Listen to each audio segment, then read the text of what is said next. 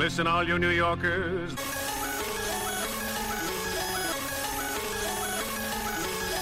What's up, friends, foes, and whoever else may be listening? It is 10 o'clock on Monday night, which means it is time for the next best thing right here on Radio Free Brooklyn. I'm John Lerner, your host each and every Monday night, and we have a great show put together for you. And when I say we, I mean me and my imaginary friend.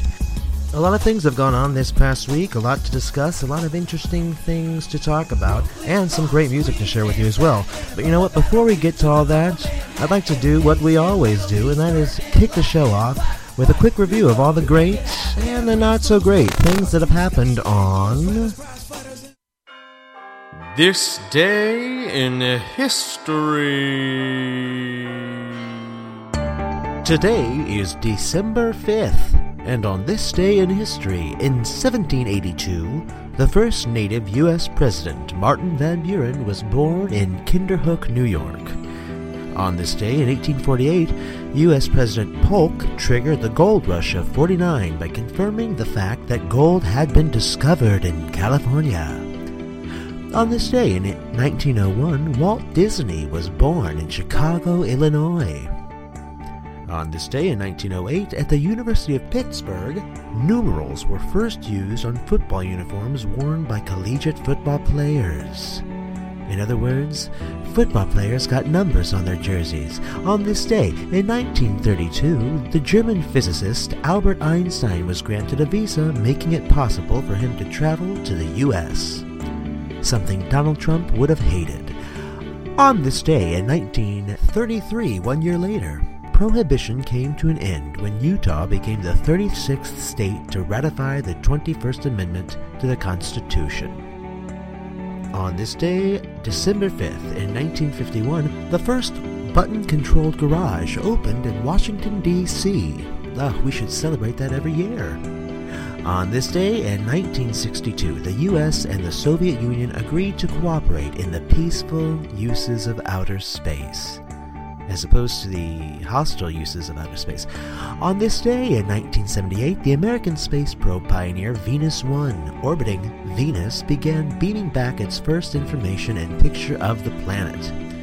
On this day in 1979, Sonia Johnson was formally excommunicated by the Mormon Church due to her outspoken support for the proposed Equal Rights Amendment to the Constitution.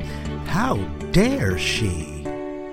That's what happened on this day in history, and who knows, perhaps we'll make history right here tonight on Radio Free Brooklyn and be studied for years to come, but probably not. You're listening to The Next Best Thing. I'm John Lerner. Stay tuned.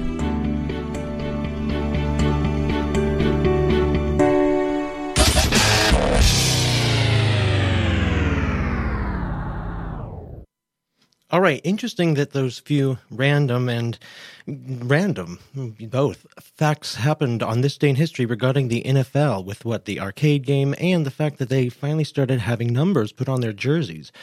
Random tidbits of information, but relevant to what we'll be talking about tonight. And we'll get back to what we'll be talking about tonight right after this break and what's going on in the world, what's going on in the news. You're listening to The Next Best Thing on Radio Free Brooklyn. If at any point throughout the broadcast you hear a topic you would like to discuss or feel you have a tidbit that you could contribute, please don't hesitate to call in. I would absolutely love it. It would make my day.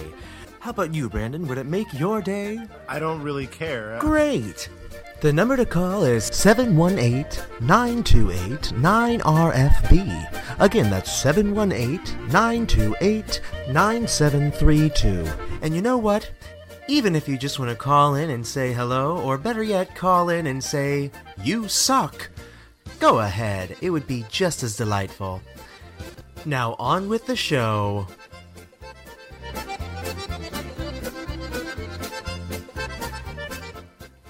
Yes, just as delightful. Call in, say you suck. Call in, say you're great. Doesn't make any difference to me, that number. 718-928-9732. That's 718-928-9RFB. Who couldn't better themselves by kicking off their Monday night with a little Bjork? Bjork misses you, but she hasn't met you yet. That's a perfect summary of Bjork in general. All right, well, you know what? It's been a busy week for me, for you, I'm sure, for the whole world. I don't know how your week was, but let me tell you just a little bit about mine. Let me tell you a little bit about mine in the most recent days. This weekend, I worked a lot. I'm sure you guys did too. I worked for a company that pretty much does all types of events. It's all encompassing. Whether, depending on the event, we might cater, we might help with a product launch, we might do, a new location opening and we're there to sell it. Doesn't matter. If it's awful, we're going to be there. So this weekend, starting back on Thursday night, I worked 3 in a row. Now, that might not sound like a lot to most people, and it's really not. But see, here's the thing. Whenever we work, we have a very strict dress code that we have to abide by, and that includes black dress shoes. Not so hard to find, not so hard to wear. But when you work as often as we do, and when these events, we're on our feet the entire time, no matter what our role is. We're on our feet the whole time. So you go through them very quickly. And I noticed on Thursday night, I was walking to the train from an event, which was, I believe, on 59th Street. And I don't know about you guys, but I like to walk. So after one of these events, once I'm finally released and can breathe, I like to just walk it off, kind of go a little. I walk further than I have to is what I'm trying to say. I don't go to the nearest subway station all the time. And if you remember, it was terrible weather recently. It was raining constantly. And I started to notice about halfway to the subway that I was going to, I could feel water, but not necessarily like seeping through my shoes, but underneath my feet. Because, I'd been wearing these shoes so long that literally the bottoms were like worn so thin that water was coming up through the bottom of the shoe. Needless to say, it was time to get some new ones. So I tried. But let me just put it this way. I like a deal. Who doesn't like a deal?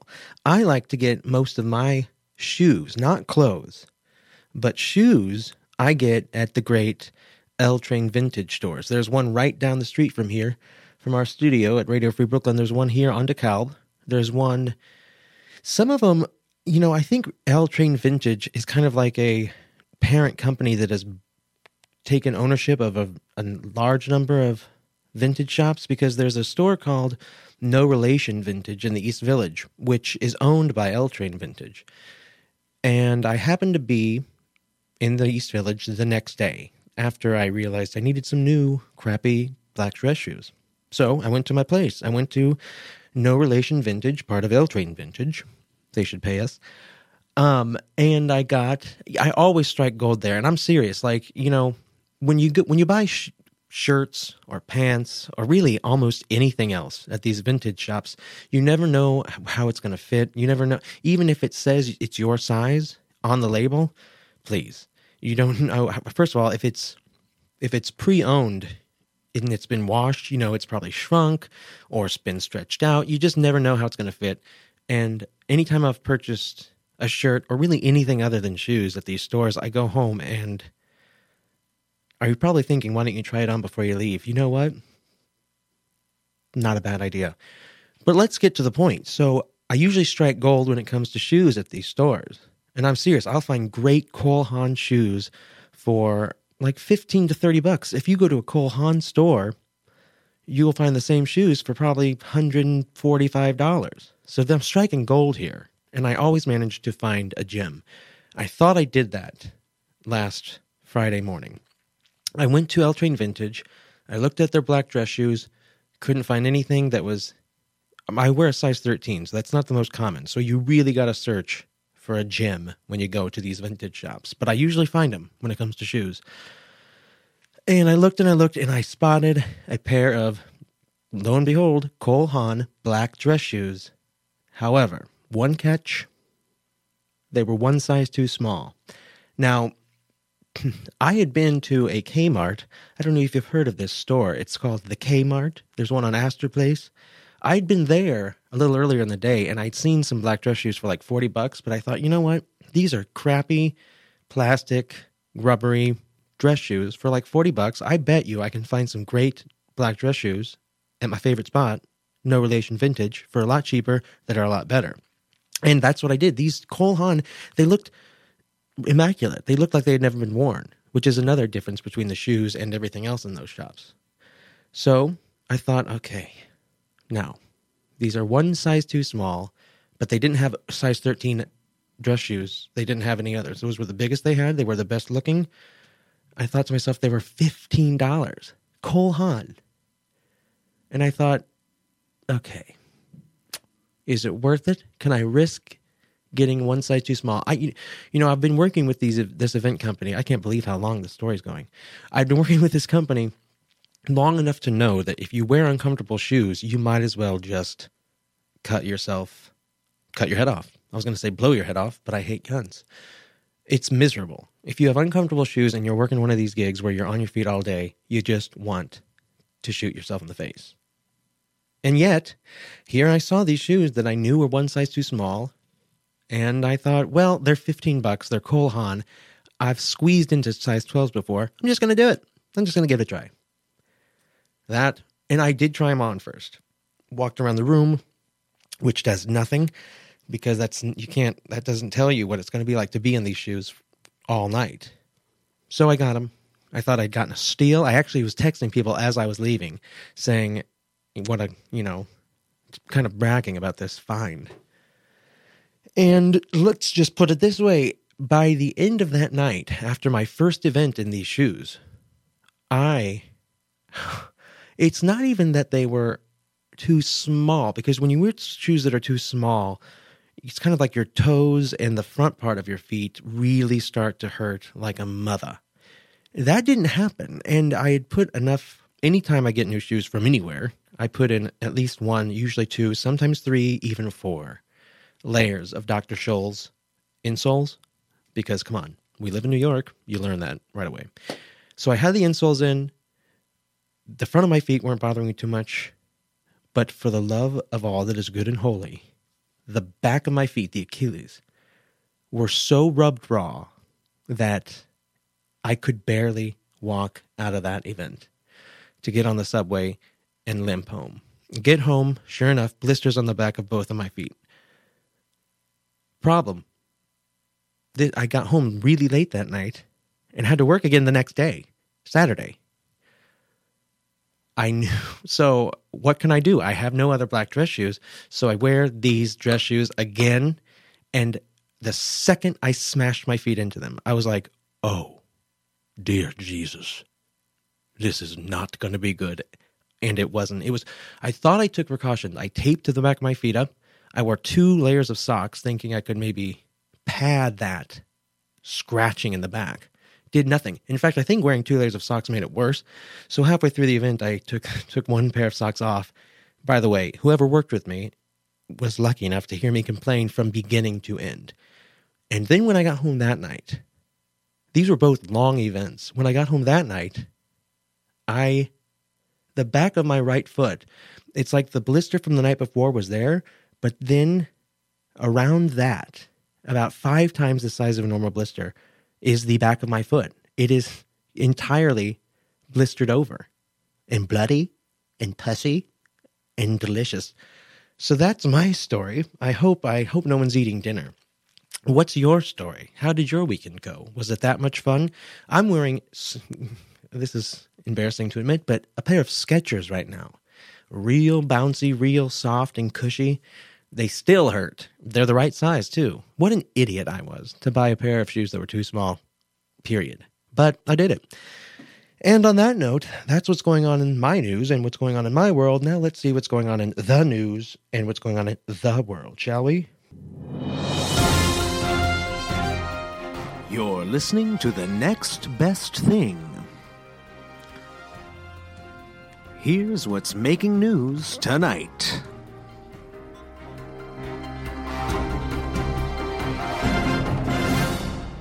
Okay. I really do hope no one was trying to eat while I told that story because it was gross. And these feet are gross. Anyway, moving right along. All right, so what's going on in the news? What's going on in the world? Hello. That's background music. Okay, according to the New York Daily News, a raging literally raging bodybuilder on crystal meth, forced cops to shut down the Manhattan-bound side of the Holland Tunnel when he rampaged through traffic last Tuesday. Rampaged on foot. The Port Authority cops spotted the 42-year-old Keith Semiday, whatever, running between stopped cars around 6 a.m. near the toll plaza in Jersey City. He's 6'1", 175 pounds. Tried to pull open the doors of several cars, scaring the crap out of the drivers. I guess everyone's doors were locked. Smart. Mine probably wouldn't have been. Cops ran over, wrestled him to the ground. He went ballistic. He tried to pull away and he flailed arms before he was finally handcuffed. He then calmly told the cops that he'd been smoking crystal meth all night. Oh, well, at least he's honest. Turns out traffic was shut down for about 14 minutes while the mini-drama unfolded. 14 minutes? That's pretty impressive. Pretty impressive. All right, moving right along. Starting on January 20th, get that? Starting on January 20th, Donald Trump, the president-elect, will be able to send unblockable mass text messages to the entire country. So enjoy that, America. You get what you deserve. Also, Madison Square Park will be turned into a giant gingerbread village this month. Oh, for the holidays. A giant gingerbread village. Huh. In other words, the rats in New York City have become so plentiful and so forceful that they're getting their own village. One they can eat, and one that will attract them from all over the world. Moving along, Think Progress has added an interactive post-election map tracking hate crimes. Because, as we've said multiple times, they've skyrocketed since the election. Moving along, last year, Donald Trump, who is the president-elect, I hate to tell you again, last year he told David Letterman that he was totally okay with flag burning. People can do what they want. It's okay. Last week, he said that he thought people who burned the flags should be jailed and potentially stripped of their citizenship. Awesome. So that pretty much sums up Donald Trump in a nutshell. We talked about Bjork. Here's Donald Trump. Told Dave Letterman, yeah, it's okay. You know what? They can do what they want. Hey, freedom of speech. I'm all for freedom of hello. He's all for freedom of speech. He's the best at freedom of speech. Now he thinks they should be stripped of their citizenship and jailed. Naturally. And tomorrow he'll probably think they should be tarred and feathered. Speaking of Donald Trump, he hates Alec Baldwin's portrayal of him on SNL. He hates it with a passion, and he's made no secret of that. He's made that very known through his beautiful Twitter account, as he calls it. Baldwin has recently responded, saying that he will gladly stop doing the impersonation if Trump releases his tax returns. I think that's a lie. I do not believe Alec Baldwin would stop. And frankly, he makes that proposition knowing that Donald Trump will not release his tax returns. Here's what I'll say about this. I wish Alec Baldwin would stop doing the impersonation, not because I don't think he should be impersonated, Donald Trump, but because, hello, there's no competition. The best Donald Trump impression on that show came from Daryl Hammond. He was hysterical as Donald Trump. The first time I saw Alec Baldwin do it, I thought it was interesting, funny. I thought he did a really good job. I didn't think he was going to be the permanent Donald Trump. I mean, come on. Doesn't he have some movies to make or, like paparazzi to harass? I don't know. Do you know? Call in and tell me. Moving right along, the Mall of America has hired its first Black Santa for Christmas this season. Oh, if it were 1982, that would be great. It's 2016, so all I can say is, what the hell? What the hell? All right. Next item of business. Okay. Former Kansas City Chiefs player Joe McKnight was confirmed as the murder victim of a shooting incident in Terrytown, Louisiana last Thursday afternoon. According to the New Orleans Times-Picayune, McKnight and the shooter had an argument of some kind before he was shot in an intersection. A witness who declined to give her name said she was leaving a store in the area when she saw a man at the intersection yelling at another man who was trying to apologize. The man who was yelling shot the man more than once, she said. So this was a road rage incident that ended in a murder. Now, do we really think that this would have resulted in a murder had the guy with the gun not had a gun? I don't. So that's an example of a rather common altercation, road rage. Like road rage, like domestic disputes, like, fighting in a bar. Those are examples of semi-common incidents that are usually brushed aside and forgotten about. But they end in a murder when there's a gun made available at the moment. And that is why I hate guns so goddamn much. The shooter, now this is important too. This is something to really kind of keep in mind and remember. The shooter is not in jail. Is not in jail. In fact, it's being reported that the shots most likely came from inside his own car, and therefore he was, quote, standing his ground. Is this the Twilight Zone? So they're saying that this is going to be probably like another Trayvon Martin case. And yes, Joe McKnight, who has been murdered, was black, and the shooter is white. Now, I don't know if that has anything to do with it. I do care. But the mere fact that there was a minor road rage incident that ended with some guy taking out a gun and shooting the other guy multiple times, murdering him. And he was able to go home and sleep in his own bed that night because he said, I was standing my ground. Look, I don't know all the details, and maybe he will end up being justified, but let's flip the places here. Had it been Joe McKnight who had done the shooting and the white guy who got shot and killed, I just can't imagine that the cops would have said, you know what? We believe you. Go on home and have a good night. Do you think that would happen? Because if you do, you probably voted for Donald Trump. This is not going to be a fleeting story. There's going to be more on this in the coming days. And we will update you next week. I think it's going to be a big story. It better be a big story because that's absolutely insane and outrageous. Okay, we're going to end this segment on a good note because that's not a good note. Here's a nice, fun piece of news, okay? A New York City woman found her lost wedding ring in a trash dump. Oh, yes. The New York Daily News reported that a 34-year-old woman was preparing Thanksgiving dinner at her Tribeca apartment when she removed the rings and placed them on a paper towel by the sink. The jewelry, which included the woman's diamond-studded wedding band and engagement ring, accidentally wound up in the trash and was picked up by garbage collectors on Friday. By the time the woman contacted the city Department of Sanitation, the rings were among 13 tons of stanky garbage waste in a collection truck. So what'd she do? Here's what I would have done. Sulked for probably 5 days and then tried to move on with my life. She didn't do that. She took action. She and a friend, and maybe her mother, went to the dump and sifted through various garbage for, get this, 2 hours. 13 tons of garbage they sifted through, and 2 hours later, with the help of some of the guys at the plant, they found her jewelry. All of her wedding rings, her engagement ring, and everything else, they found it. Unbelievable.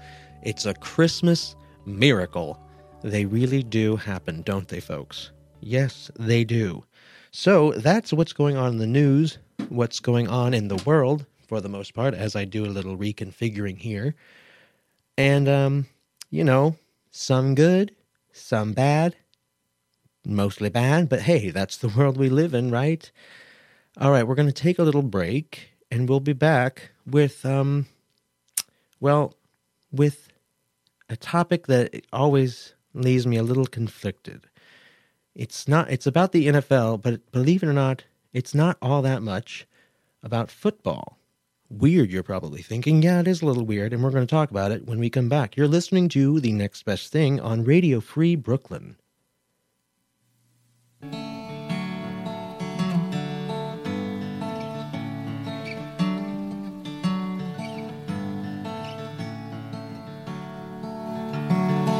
Standing still in shallow streams that fell to fill, I'm left in need. These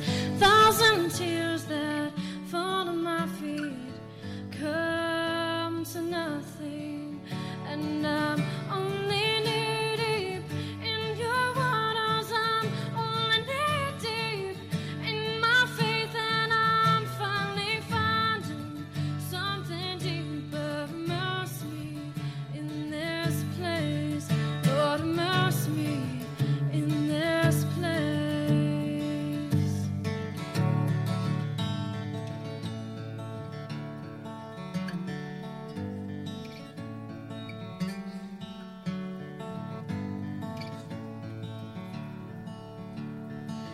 Waiting out, diving in to face the doubts, the battle within. So stir my heart again and again to fight for you. And I'm only knee deep in your waters. I'm only knee deep in my faith, and I'm finally finding something deeper. Immerse me in this place, Lord, immerse me in this place.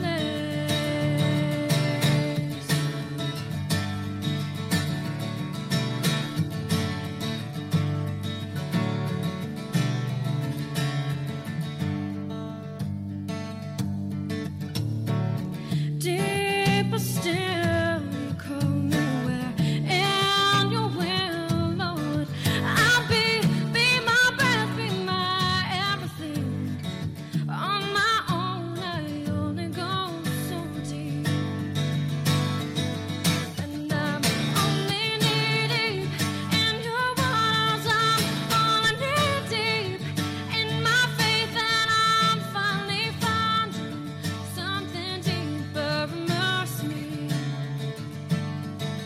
and I'm only knee deep in your waters. I'm only knee deep in my faith, and I'm finally finding something deeper. I'm finally finding something deeper. I'm finally finding something deeper. Immerse me in this place, Lord, immerse me in this place.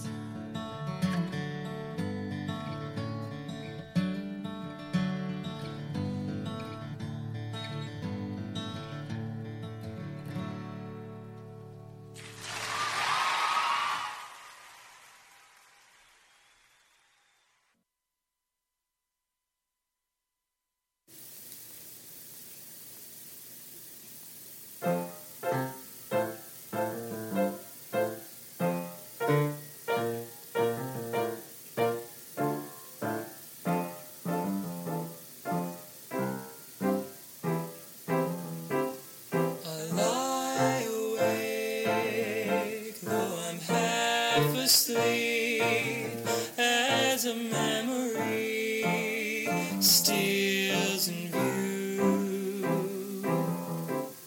The line is blurred, I don't know what's real, but I see you there, so it's true. A vision of your horizon sinking neath the sheets, and a smile that I keep,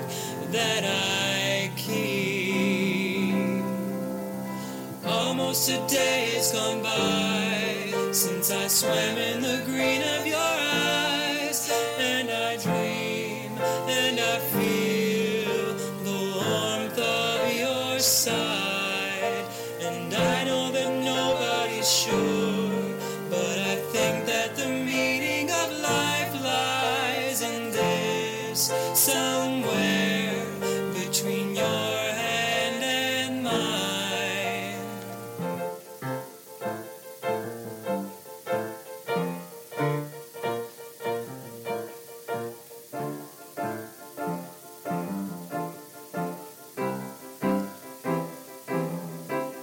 It's raining now, but I'm feeling dry as the world goes by out of view. locked myself in a sleepy cell. Every thought I've had has led to you. A vision of your reflections shining through the rain, and a smile that I blame.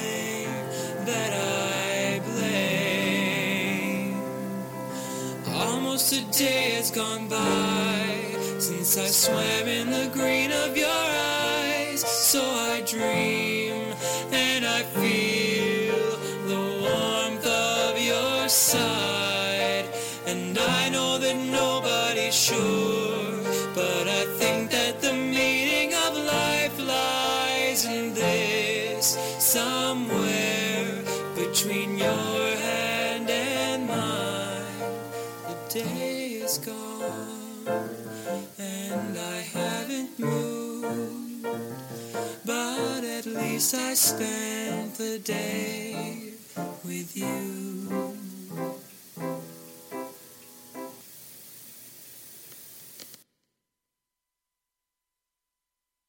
For anyone who cares, the Jets are currently getting their asses kicked on Monday Night Football against the Colts. The third quarter has recently ended, and the Colts are winning 34-3. Go team, go team.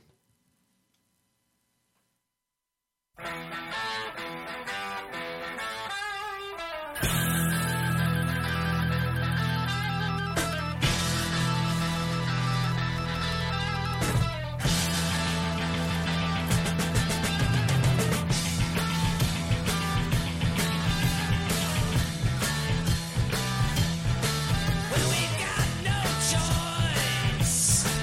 All the girls and boys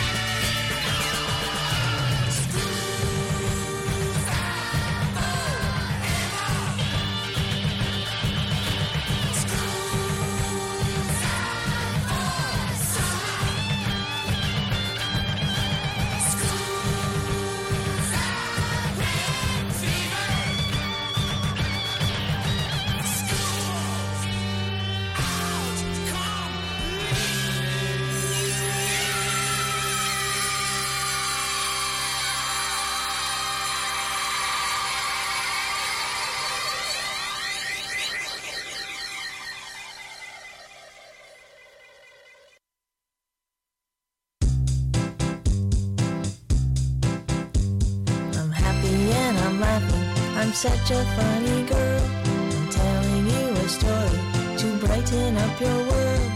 I am a girl you like to have around. I'm a spinning pleasure magnet, trying not to frown.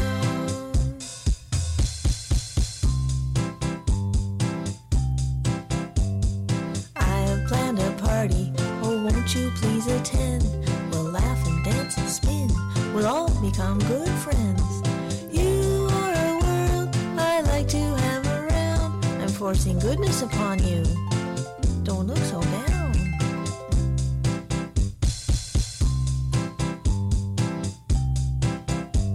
I'm driving in my auto, I'm going to the post office. I'm mailing you a package filled with love and joy.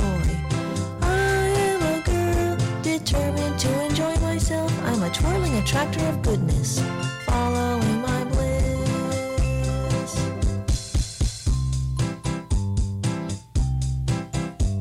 I hear you have some problems that need all your concentrated worrying. I understand your suffering, I'm observing all your grief. But this is a place I like to hang my hat. Something good's gonna happen to you today. How about that?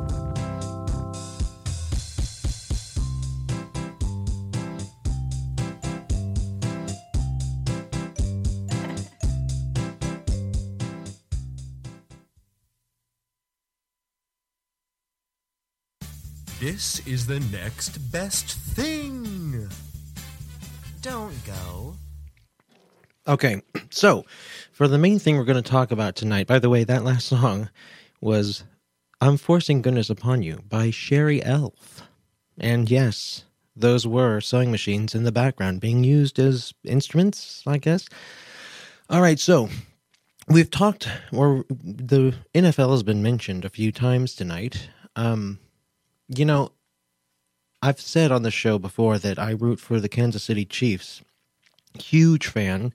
Yesterday, they beat the Atlanta Falcons in a huge game. It was a great game. I love the Chiefs. I love watching the Chiefs. I love watching football. I do fantasy football. I love all that stuff. But I can't watch a game, whether it's the Chiefs or anyone else, without feeling like a hypocrite. And okay, so there's a player on the Chiefs. His name is Eric Berry. I believe he's about my age. He's like 27, 28 years old. And he is probably the most inspiring human being alive, in my opinion. So in 2000, first of all, he's a safety on the Chiefs. He's been one of their best, most impactful players on and off the field since he was drafted, I think, in like 2010 or something. In 2014, right after a game against the Oakland Raiders, and I'll never forget it because I remember watching the game, seeing him leave the field, which is something he never did, ever. He's on the field the whole game usually. He's when the defense is playing, that is. And he left the field, and it was reported later that was because he was experiencing chest pains of some sort, tightness, and just some weird chest pains, so they had the trainer look him up or look him over. Then they had him go away for some tests, and it turned out that he had lymphoma, cancer. Now, that was in November, I think, of 2014. Now, then he had to go through everything you have to go through. I mean, he disappeared from the public light, naturally, and he went through chemo, he went through radiation, he went through it all.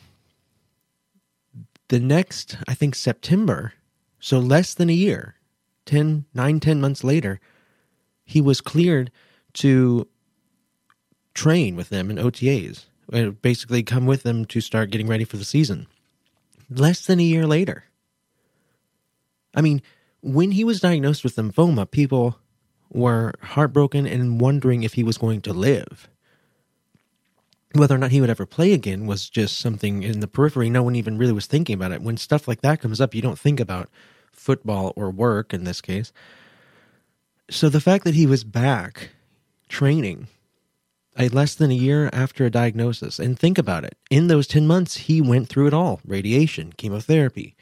I mean, and that kicks your ass. I don't know if I've never been through chemotherapy, but I know people who have, and it is so heartbreaking to see them go through it because it kills. I mean, that's what chemotherapy is. It kills all of your cells, including the cancer cells, hopefully hoping that they won't come back while all the other cells will. But my God, you are weak.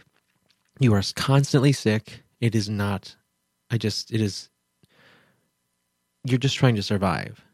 It was reported that while he was going through chemotherapy, he wasn't just trying to survive, but he took treatments through an IV in his arm, as opposed to the most common way, so that he could continue working out. He was working out while going through chemo. Usually people, when they're on chemo, they become really thin and skinny because you have no appetite. It's hard to eat anything. He actually gained a pound. It seems all this stuff seems impossible, seems unheard of. So when he was cleared to play in September, less than a year after his diagnosis, people were ecstatic, but they thought, you know what? Okay, let's just see how he does. He came back to have one of his best, most impactful years ever in 2015. He made the Pro Bowl. He was an All-Pro. He's truly had one of his best years ever. So inspiring. I mean, this game yesterday, the reason I even bring him up is because it was against the Atlanta Falcons and it was in Georgia. He's from that area, and he had never played a professional game there. And he's the reason the Chiefs won. He had a pick six, which means he intercepted the ball and ran it back for a touchdown. So the other team had the ball on offense, tried to make a pass. He intercepted it and ran it back for a touchdown. That's 6 points right there. Then towards the end of the game, when the Chiefs had coughed up the lead and the Falcons went up 28-27 and thought, let's go for a 2-point conversion so that we're up by 3 as opposed to up by 2. Well, guess what happened? Eric Berry, being the magician that he is, intercepted that throw as well and ran it all the way back for 2 points on the Chiefs side, which made the score 29-28, and that's how it ended. Chiefs win 29-28. We wouldn't have done it without Eric Berry, and it was such an amazing story because there he was back in Atlanta. He said after the game that the last time I came back here during the football season, it was to get chemotherapy treatments. This time it was to play in the game, and my whole family's here. After his first interception, you could see him go over to the sidelines, go over to the stands, and hand the ball to his mother. And after he intercepted the second one, he did the same thing to his father. The whole story is unbelievable, truly unbelievable. I mean, he is playing at an elite level better than he was before the cancer. It's just, to say it's inspiring is an understatement, and he always talks about his parents. He was asked about handing the balls to them after the game. I was going to say after the show, which is true in a way. And he said, you know what, there's nothing I can do will ever compare to what they did for me going through treatments. There were nights that I stayed up all night crying to them, trying to figure out why this had happened and what was going to happen next. And they were there for me. They told me to keep pressing, to stay strong, to get through it, and I could get myself back to where I wanted to be and back on the field. And he did. I mean, it's just an amazing story. He won Comeback Player of the Year. He won an ESPY Award, which is basically ESPN's version of the Oscars, Grammys, whatever. Huge, unbelievable, feel-good story, and so inspiring. And yet, here's the thing.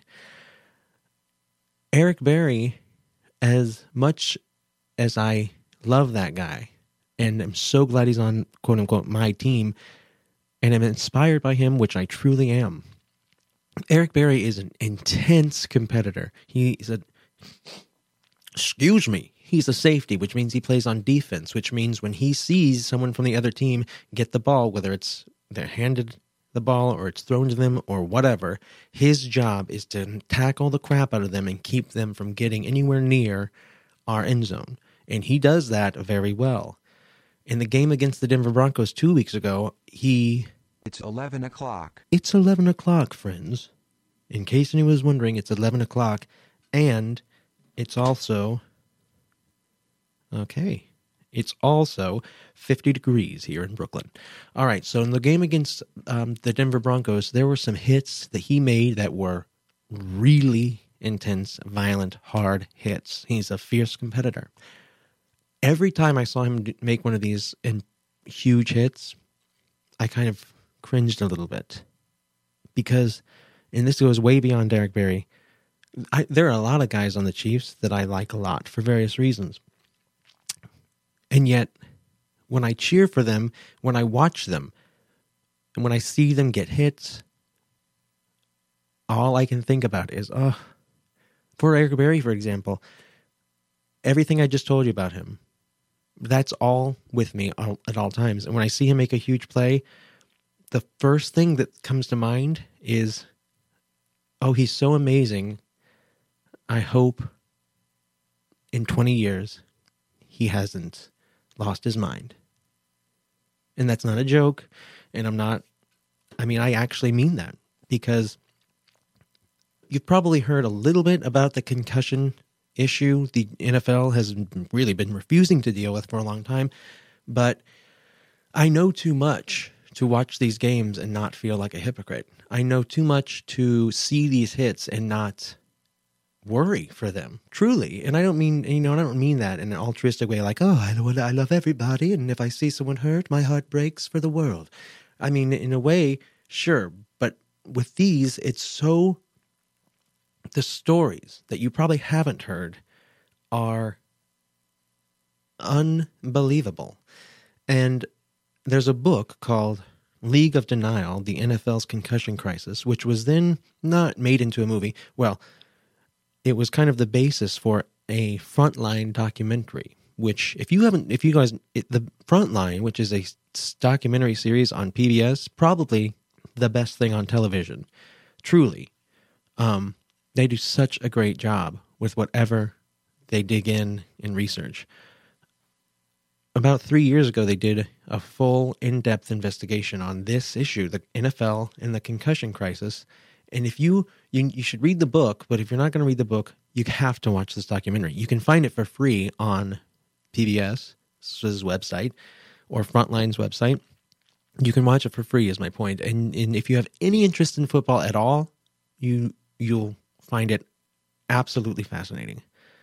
And even if you don't, I think if you have any interest in the human condition, you'll find it fascinating, because you don't have to be a football fan to know how huge the NFL is in our country.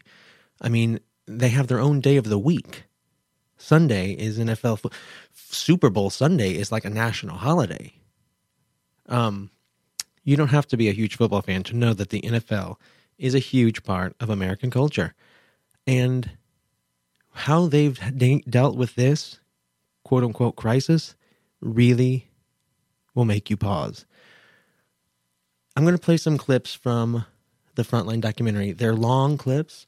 I'm only going to play a few, but it should give you a taste of what's uncovered by this documentary.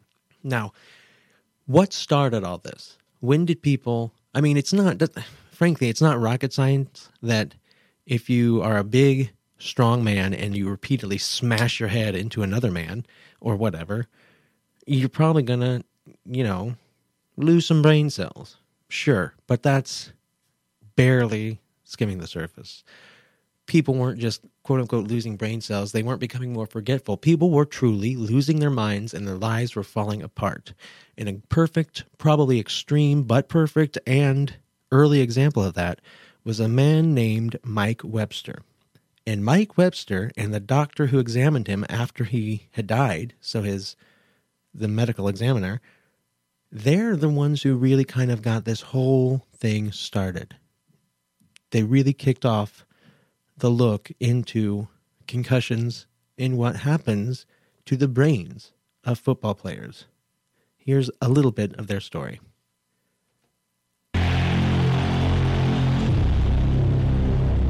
Pittsburgh. For 70 years, they've loved their football team, the Steelers. And if there was one iconic Steeler, it was number 52, Iron Mike Webster. In the 1970s, Webster anchored 4 Super Bowl championship teams, Webster's attorney, Bob Fitzsimmons. Mike was a legend and a hero. He may have been the legend and the hero. Webster's wife, Pam. I just loved watching him play. And Mike's favorite games were the ones that were cold and snowy and frigid, and he could get up there with his short sleeves. I'm ready to smash somebody. And the dirtier and muddier it got made things better. Then, 11 years after he retired, the people of Pittsburgh received some bad news.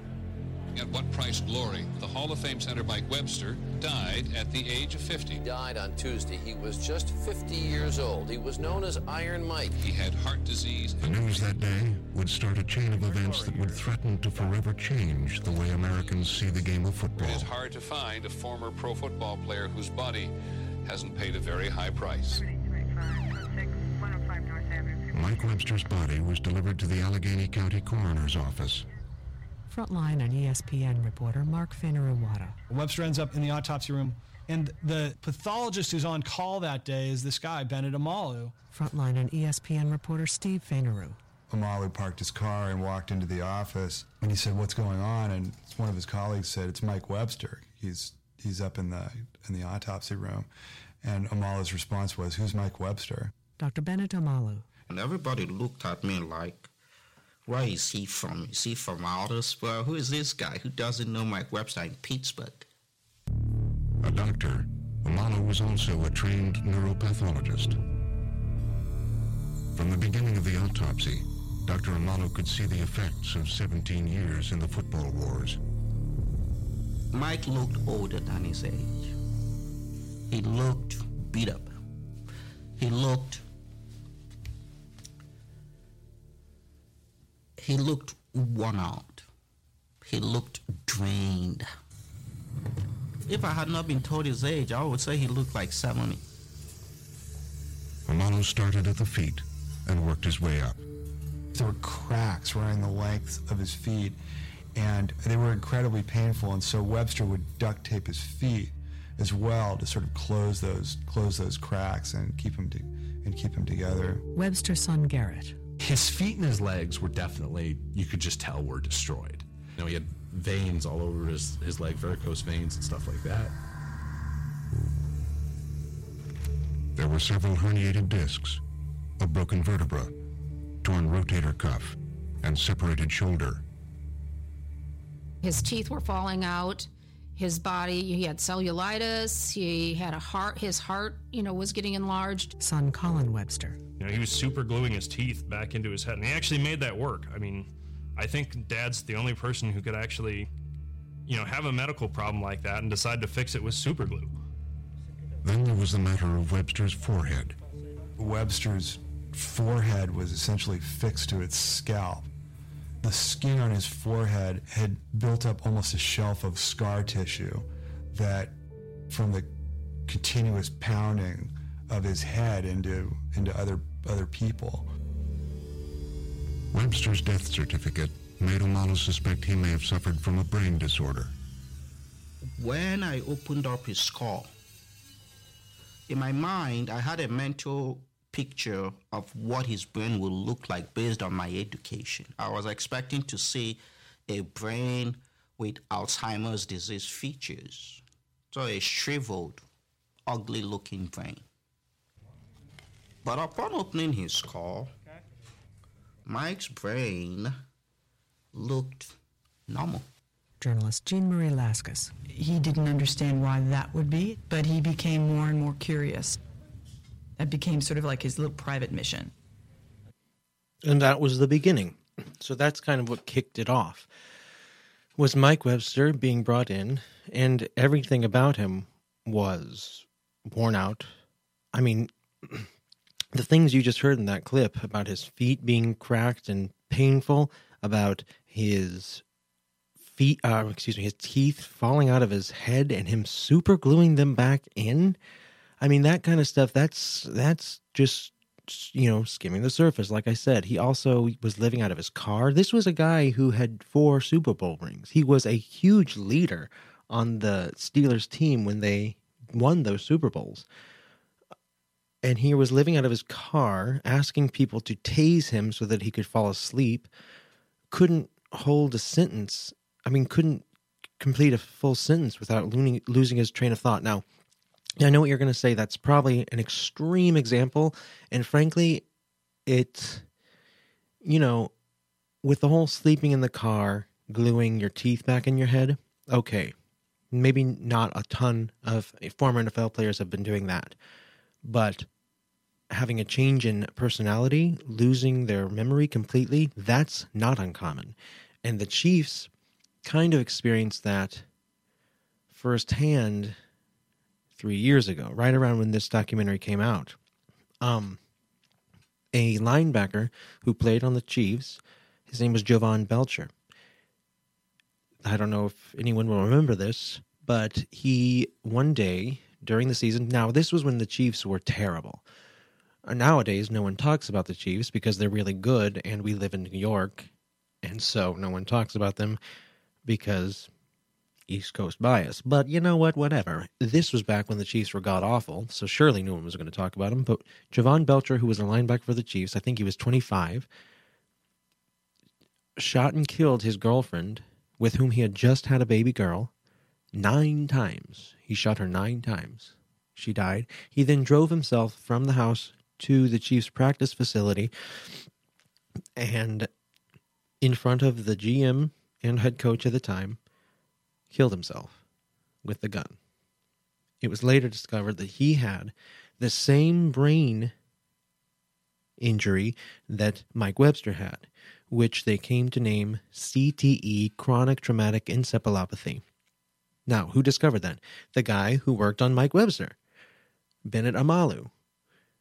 And so what happened? When he discovered that, what did the NFL do? Well, I'll let Frontline tell you because they are much more eloquent than probably all of us.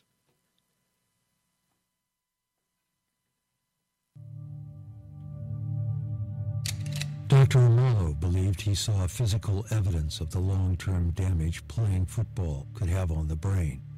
It was a scientific first. After I looked at it over and over and over and over, I was convinced this was something. It was a disease never previously identified in football players, chronic traumatic encephalopathy, CTE.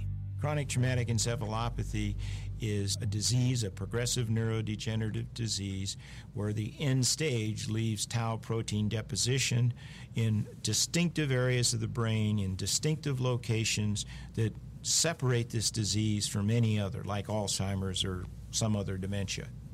For some reason, the repetitive brain trauma starts this cascade of events in the brain that changes the way this tau looks and behaves.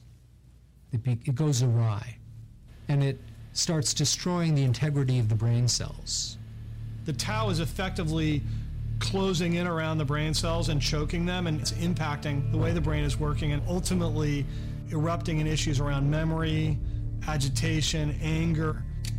Amalu shared his evidence with leading brain researchers who confirmed his findings. It was the first hard evidence that playing football could cause permanent brain damage. Certainly we knew that if you got hit on the head so many times, maybe you had a 20% chance of having dementia pugilistica if you were a former professional boxer. But we didn't really relate that in a modern sport like football, in a helmeted sport, that it could lead to that, and that was the big discovery, I think. Dr. Amalu believed the National Football League would want to know about his discovery. That was what I thought in my naive state of mind. But unfortunately, I was proven wrong. You know, it wasn't meant to be that way. Dr. Amalu wrote a paper for the journal Neurosurgery. In a letter to the editor, Dr. Pellman and other members of the NFL's MTBI committee attacked it. These statements are based on a complete misunderstanding of the relevant medical literature. The league officials, the doctors and scientists serving on the MTBI committee, not only disputed those findings, they went after Dr. Amalu with a vengeance. Palmer made statements like what I practice is not medicine, it's not science. They insinuated I was not practicing medicine, I was practicing voodoo. Voodoo. The NFL would not publicly sit down with Dr. Amalu, but one night in a private meeting, he brought his CTE slides and finally met face-to-face with one of the NFL's doctors. And the NFL doctor at some point said to me, Bennett, do you know the implications of what you're doing? So I looked, he was on my left. I said, yeah, I think I do. He said, no, you don't. So we continued talking. At some point, he interrupted me again. Bennett, do you think you know the implications of what you're doing? I said, I think I do. I don't know. He said, no, you don't. So we continued talking again. Then the third time he interrupted me, and I turned to him and said, okay, why don't you tell me what the implications are? He said, okay, I'll tell you. He said, if 10% of mothers in this country would begin to perceive football as a dangerous sport, that is the end of football.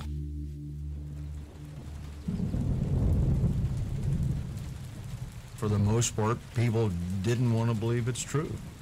They didn't want to admit to themselves or anybody else that our beloved sport, probably our most popular sport, could end up with brain damage. I didn't want to admit it to myself either. It was a hard message, a difficult message, a bad message, but it appeared to be true. The league had successfully held the line, denying the dangers of football. They refused to listen to people who didn't share their opinions about the research. And it was very much, putting a stake in the ground saying everybody else is wrong. And that's what they did. All right, so it's not just about the effects of football and concussions, but this documentary and this story really is about the NFL and the way they handled this, the way they reacted to people, to doctors and scientists and medical people pointing this out to them. They didn't want to hear it. They wouldn't hear it. Not only did they deny it was true, or did they kind of act like, it's not just that they wouldn't hear it, but they, like you heard just then in that clip, they went after people who said such things. They asked this doctor, who, by the way, Dr. Amalu has like 7 degrees. I mean, truly, he's I would say brilliant physician, but that's subjective. You can't deny that he is very, very thoroughly and well educated, because 7 degrees. And he wrote this piece for a medical journal about CTE and the effects of concussions. And the NFL, who had put a rheumatologist in charge of this department, a rheumatologist worked on the board for the NFL when it came to concussions and head trauma. Rheumatologist, that's an arthritis doctor. And this arthritis doctor attacked Dr. Amalu and said that this guy was nuts. He didn't understand medical science. He was practicing voodoo. Voodoo. He wanted the article he wanted the piece for the medical journal that Dr. Amalu had written, he wanted it retracted. That's not something that's just not something that happens in the medical world. And you don't even make such a request unless you are accusing the author of malpractice. I mean, not just ignorance, but actual malpractice and endangering people. So that's what the NFL did. They didn't just refuse to listen, but they actively attacked the messenger. This is the NFL, the team that we've been hearing a lot about domestic abuse in the NFL. I just gave you a story from my own team, Javon Belcher, except it wasn't abuse, it was murder. There's also been Ray Rice, who was caught on film punching the crap out of his girlfriend. He He was cut from his team and has yet to ever find a new team. And then there's Josh Norman, or whoever, the kicker for the Giants, I think. He was just cut because he had a huge incident. I hate to admit this, but frankly, there's another player on the Chiefs right now who had an incident with domestic violence. And, you know, what are we supposed to think? That football players are just naturally, they're violent guys? Hey, they like to tackle, so surely they're going to beat up on their wives? No, because a lot of these guys who end up, you know, it's been revealed that they became violent and, you know, violent with their children or their spouses. They come from people who, according to their family and their children and the people who actually were abused, that this was a gradual thing. This never was something that they ever dealt with early on. It came after years of football. Now, again, I'm not trying to say that, hey, if you play football, you're going to lose your mind, become violent, and beat your family. That's not necessarily what I'm saying, but you have to watch the documentary because the evidence they provide is unbelievable. And to kind of deny it is to have your head in the sand, which is exactly what the NFL has done and continues to do. And it goes farther than just Dr. Amalu. They're not just kicking him to the curb. They're also doing it to NFL families.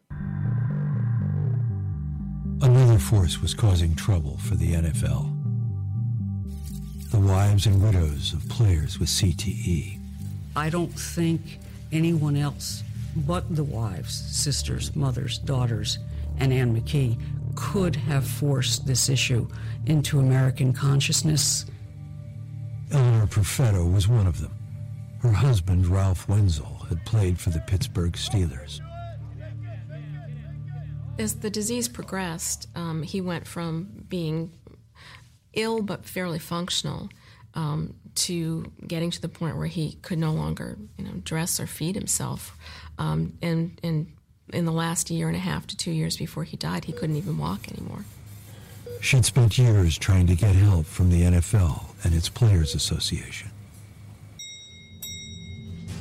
Then Perfetto took matters into her own hands. She showed up uninvited to a league meeting about caring for retired players. There's going to be a meeting that the commissioner is holding with former players. And, her husband, suffering, from dementia, obviously can't be represented there by anybody but her. And she's told she's not allowed to enter the room. It was the commissioner himself, Roger Goodell, who kept Perfetto out. And I said, I'd like to attend this meeting. And he said, no, you can't attend. It's only for players. It's not for anyone else. And I said, but my husband is a player who's severely disabled, and he can't be here right now. Nevertheless, the commissioner said no. The issue is head injuries among players, and if those injuries can As the concussion story received more attention, the coverage helped spark interest in the nation's capital. Congress considers concussions in the NFL is getting into the game. They're looking into the long-term impact on NFL. Will come to order. Congress is looking into the long-term impact of concussions. Congress saw it as a way to put the NFL's concussion policies on trial in the court of public opinion.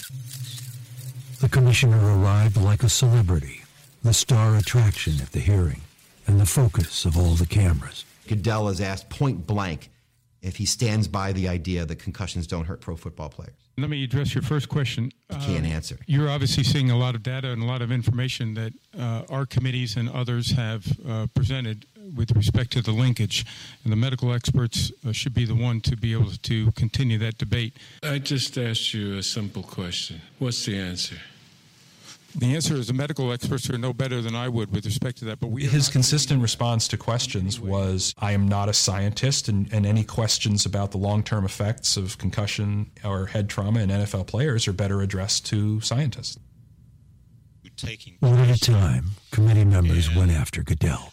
We have heard from the NFL time and time again. You're always studying. You're always trying. You're hopeful. I want to know, what are you doing now?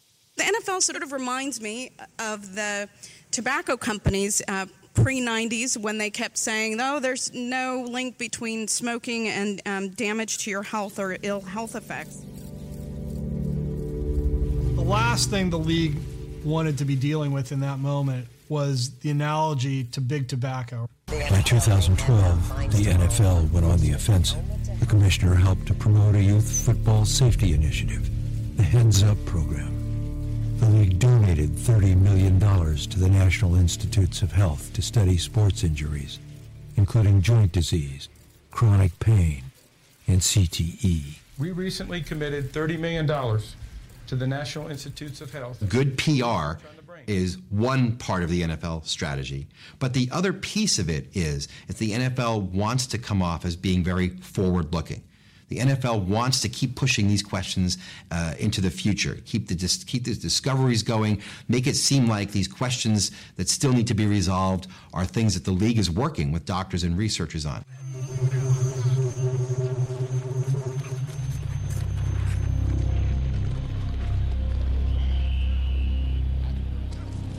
Right. It's all about optics.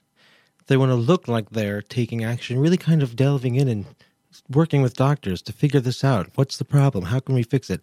That's not what they're doing. They're working on making it look like that, and they're working on shutting people up. Families. Junior Seau. Junior Seau played in the NFL for a long time.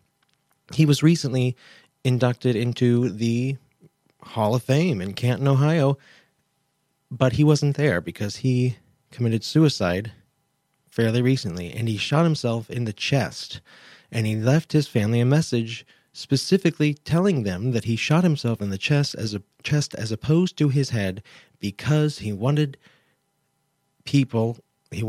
scientists and doctors to be able to study his head, his brain, after he was dead so that they could see if he also was affected by CTE. And of course, he was. Now, when he was inducted into the Hall of Fame, he couldn't be there, but his family, his daughter in particular, said, listen, I would love to speak on his behalf and accept his golden jacket and, represent our family.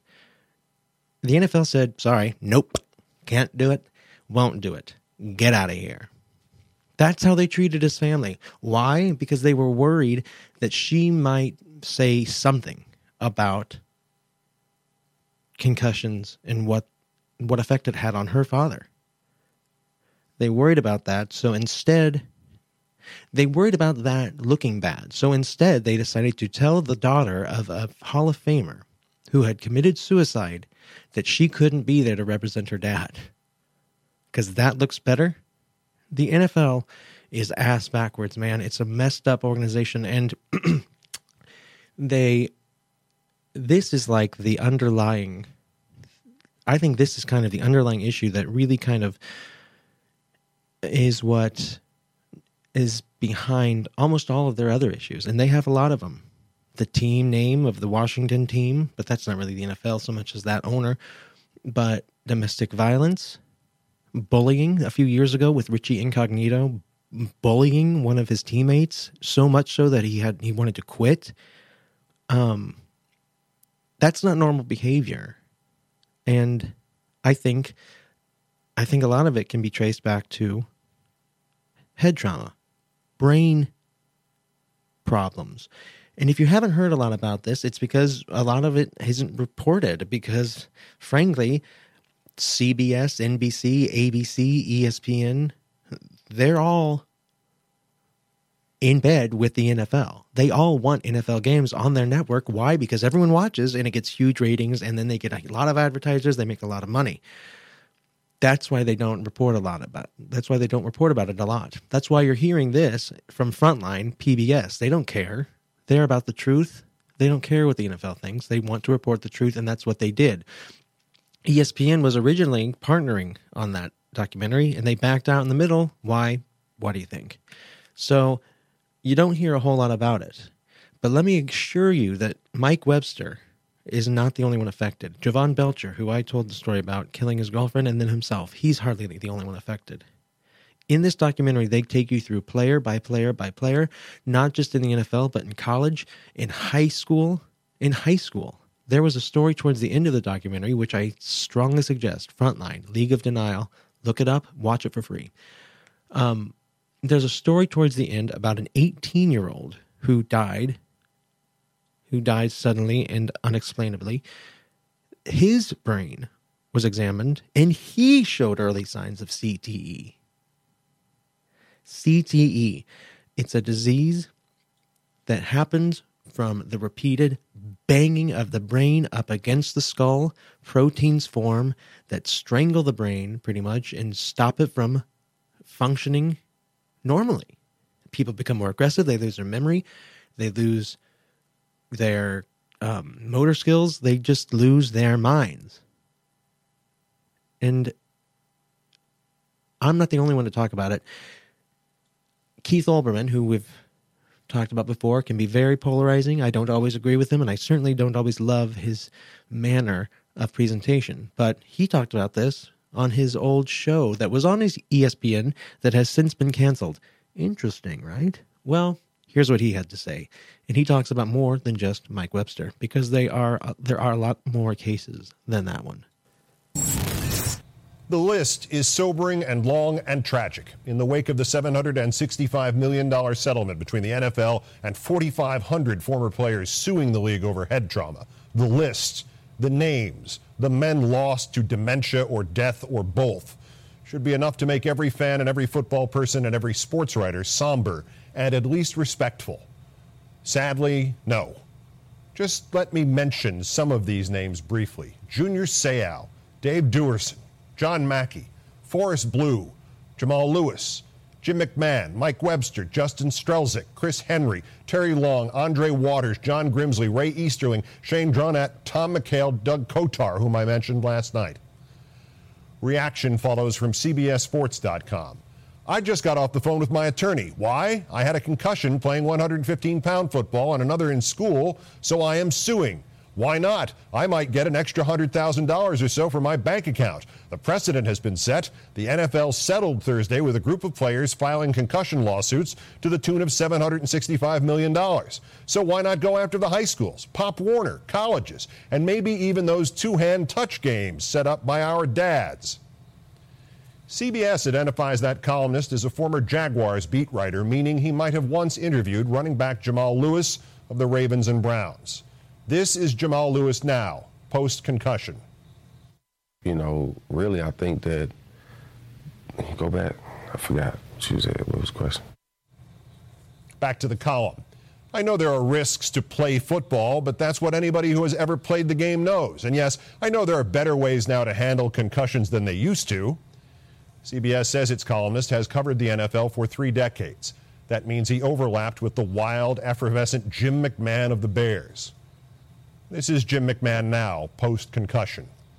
Short-term memory is not good.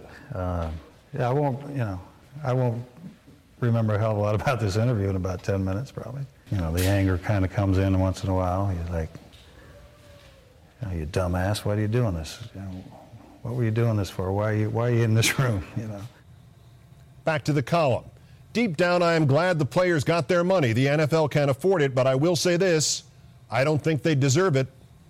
CBS says its columnist also hosts its online football show. This presumably means he is familiar with at least the modern members of the Pro Football Hall of Fame, like Mike Webster, the indomitable center of the Pittsburgh Steelers, 4 Super Bowl wins in 6 years.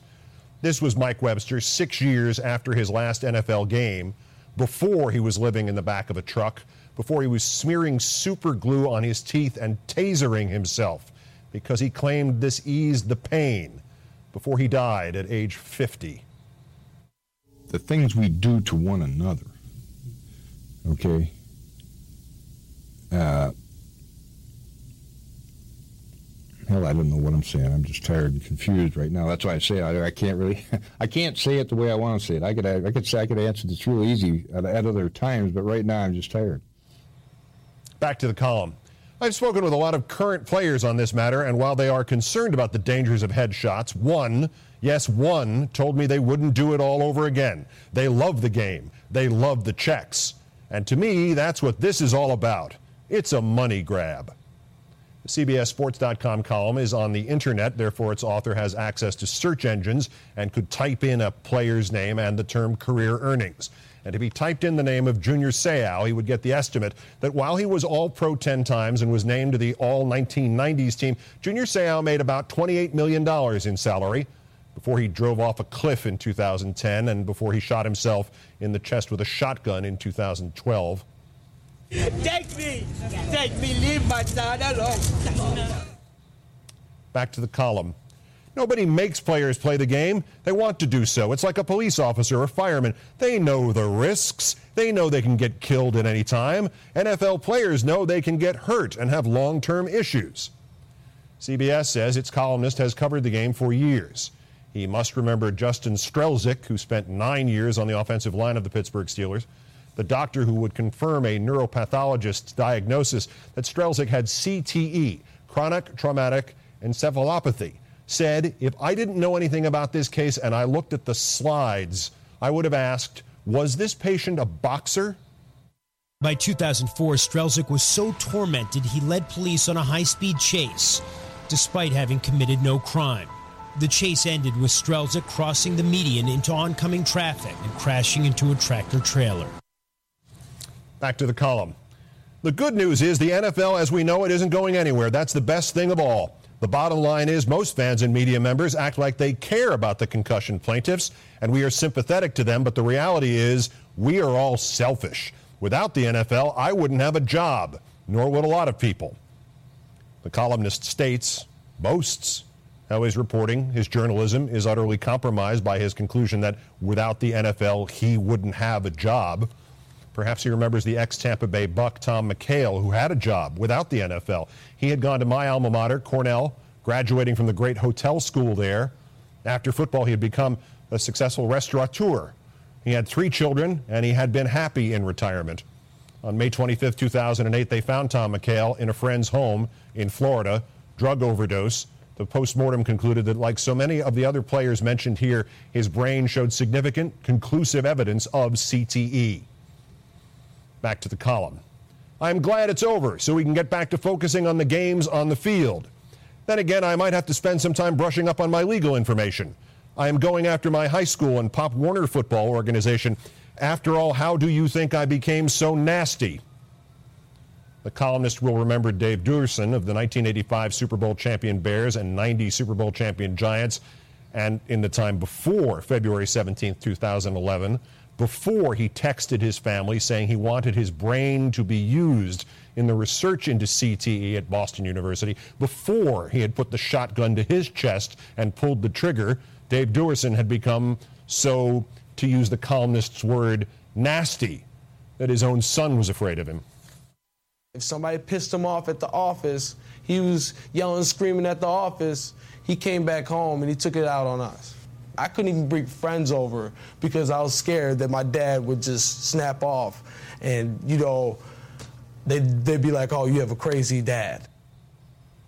Back to the column about the author's apocryphal lawsuit over a concussion. After all, how do you think I became so nasty? One is tempted to offer an insult here or to mock, as the columnist has mocked. But in point of fact, as the Duerson and Seau and many of the other cases suggest, irrational anger and disconnecting from the human pain of others are in fact warning signs for CTE or other possible concussion-related trauma. And quite frankly, it is my earnest hope that this columnist gets himself checked out before it's too late. Okay, minus that music at the end. So yeah, there you have it. Many cases, some more severe than others, but that's why when I watch my team, the Kansas City Chiefs, play and do well, I just can't do it without knowing all of this, remembering all of this, and feeling a bit guilty, feeling a little hypocritical.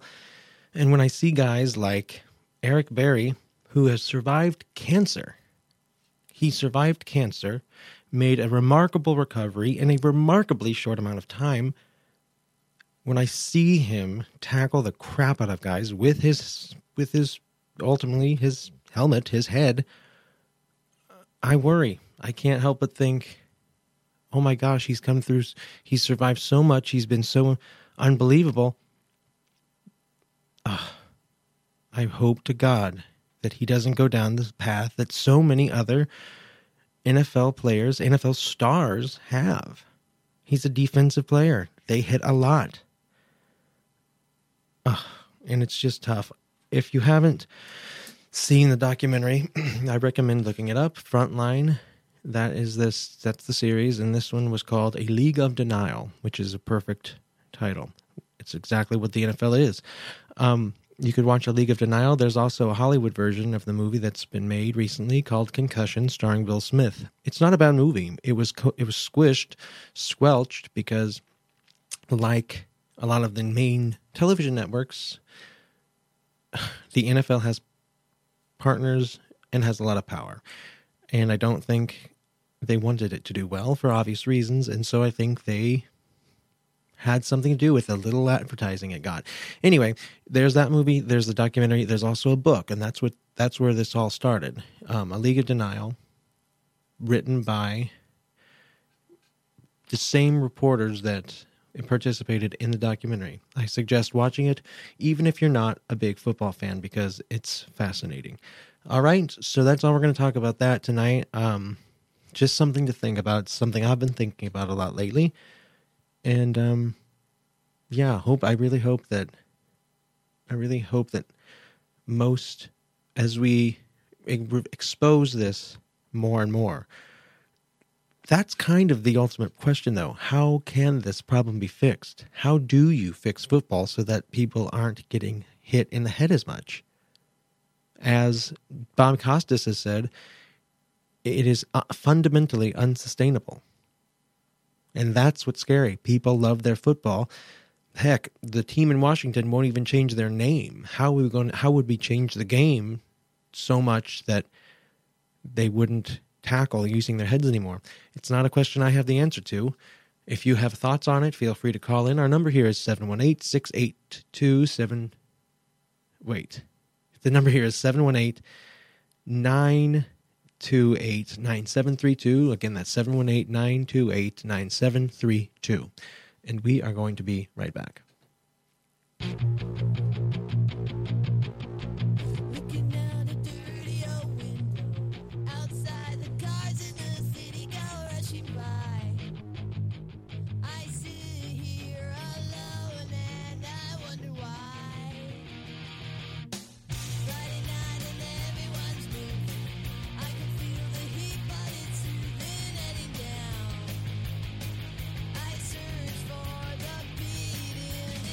Downtown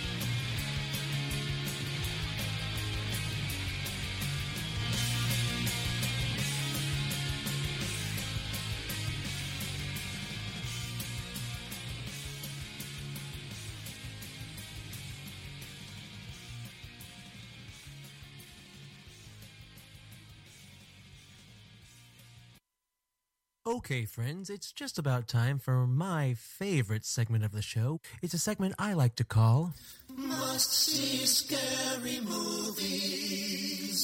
Yes, that's right. Must-see scary movies. Last week, we kicked off this segment with an in-depth feature on the movie Pet Cemetery. Alright, yes, Daddy. Will you come over and play with me? First, I played with Dad. Then Mommy came, and I played with Mommy. We played, Daddy.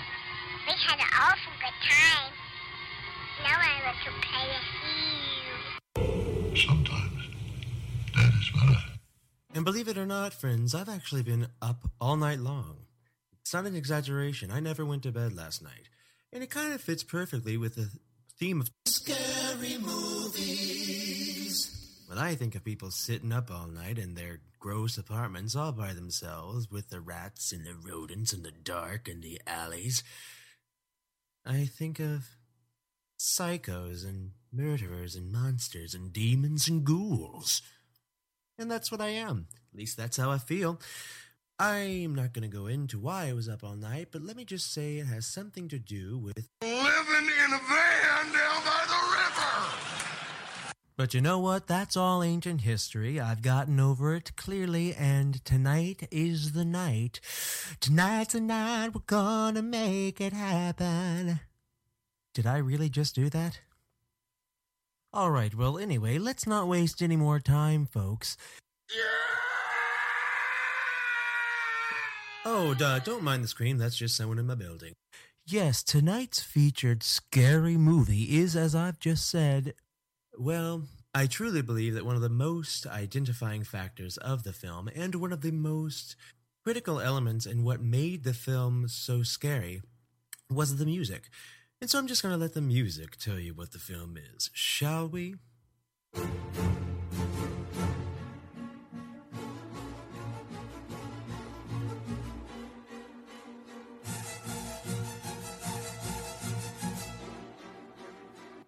Well, friends, if you don't know by now, you just don't know the score.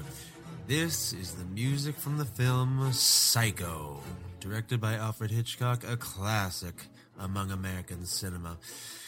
Back when I did my episode on the best film scores of all time, this was not only included, but highly expanded upon, so I won't harp on it too much, but at the same time, I do have to say, the music in this film is almost like a character in the movie. It adds so much to the overall feel and atmosphere throughout the film that I honestly believe if it weren't for the music, the movie would not be nearly as intense or scary or successful. Even Alfred Hitchcock himself is quoted as saying, 33% of the effect of Psycho was due to the music. How he came up with 33%, I'll never know. I would disagree. I would say it adds at least 57% to the tension and drama of the film. While Alfred Hitchcock was greatly fond of Bernard Herrmann, and they had been partners for a long time, he was hesitant to hire him for this production, not because he didn't want him, he absolutely did, but Herrmann, he refused to accept a reduced fee for the film's lower budget. Totally worth it, though, I would say, wouldn't you? What's very interesting, and not many people know, is that originally Hitchcock requested a jazz score for this film. A jazz score. I just can't even fathom that. Can you even picture? I mean, think of how different this film would be had there been a jazz score. I just don't understand how he ever thought that was a good idea. And obviously, Bernard Herrmann felt that same way because clearly he just went right ahead and totally disregarded Hitchcock's request. No, I will not hide in the fruit cellar. You think I'm fruity, huh? Herrmann thought that the single tone color of the all-string soundtrack would be a good way of reflecting the black and white cinematography of the film. What a genius he was. The film's main theme, which is what you're hearing right now, is a tense, counterpuntal piece, and it sets the tone of impending violence. It returns 3 times throughout the film. Though nothing shocking occurs during the first 15 to 20 minutes of the movie, the title music remains in the audience's mind, lending tension to these early scenes. Herman maintains tension through the slower moments as well, through the use of ostinato or even the use of silence. Here's a perfect example, probably the best example of how effective the use of silence can be in film, probably the best example of all time. I'm going to play the shower scene for you, and I want you to notice how, for the longest time, you hear no music. All you hear is the running water of the shower. Take a listen, folks.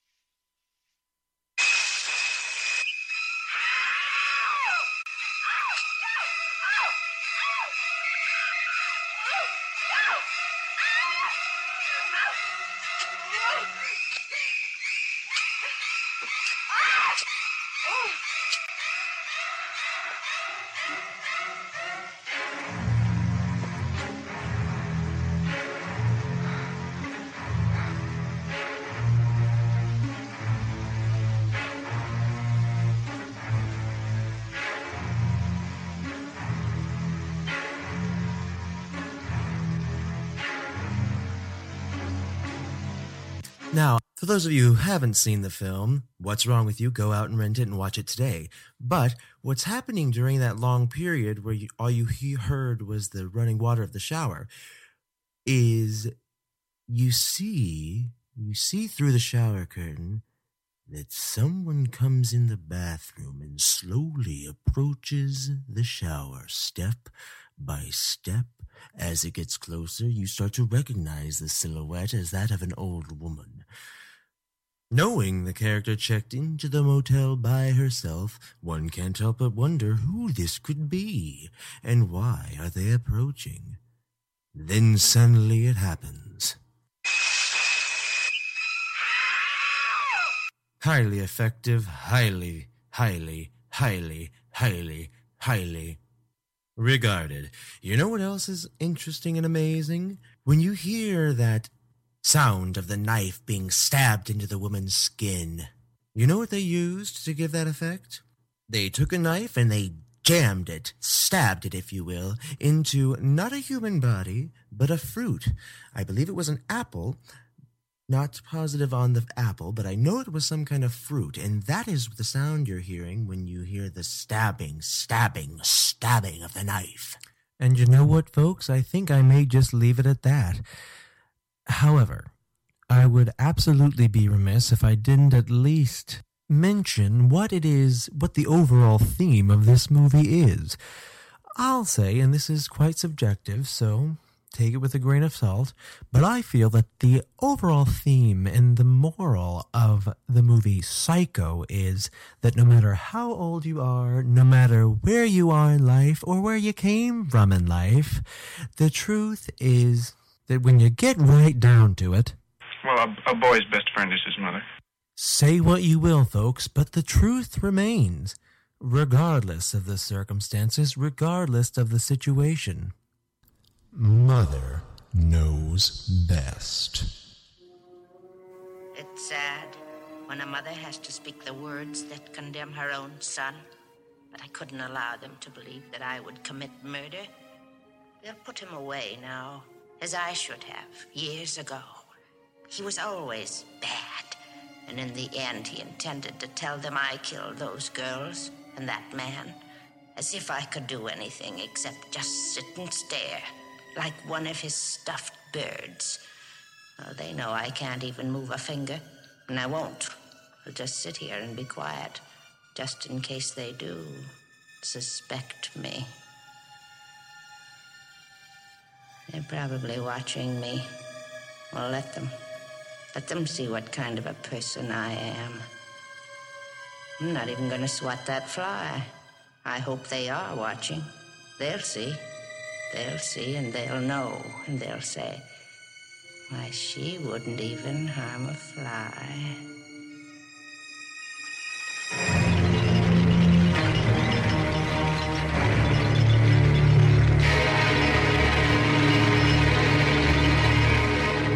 You're listening to...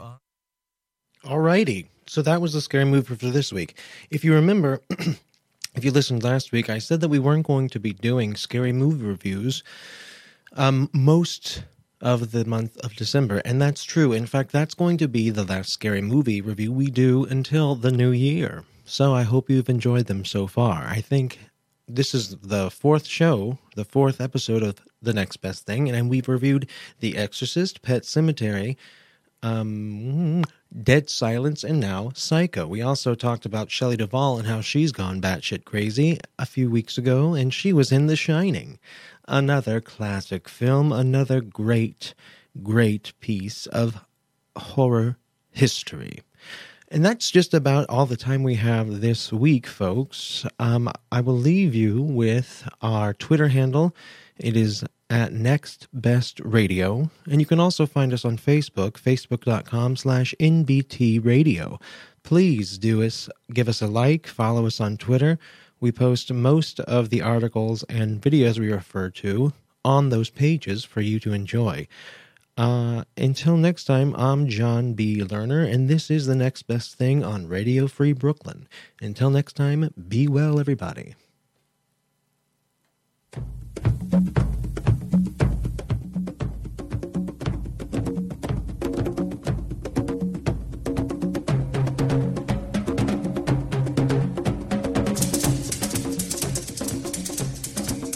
J'ai vu New York, USA.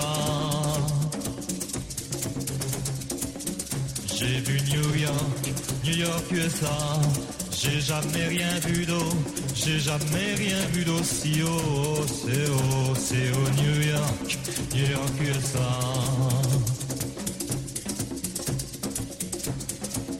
J'ai vu New York, USA. J'ai vu New York, USA. J'ai jamais rien vu d'eau, j'ai jamais rien vu d'aussi haut. C'est haut, New York, USA. Empire State Building, Rockefeller Center, International Building, Waldorf Astoria, Pan American Building, Bank of Manhattan.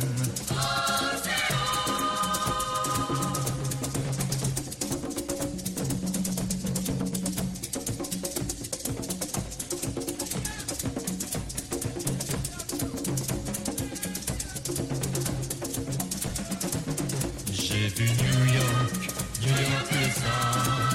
J'ai vu New York, USA. J'ai jamais rien vu d'eau, j'ai jamais rien vu d'aussi haut. C'est haut, New York, USA. Time and Life Building, Americana Hotel, CBS Building.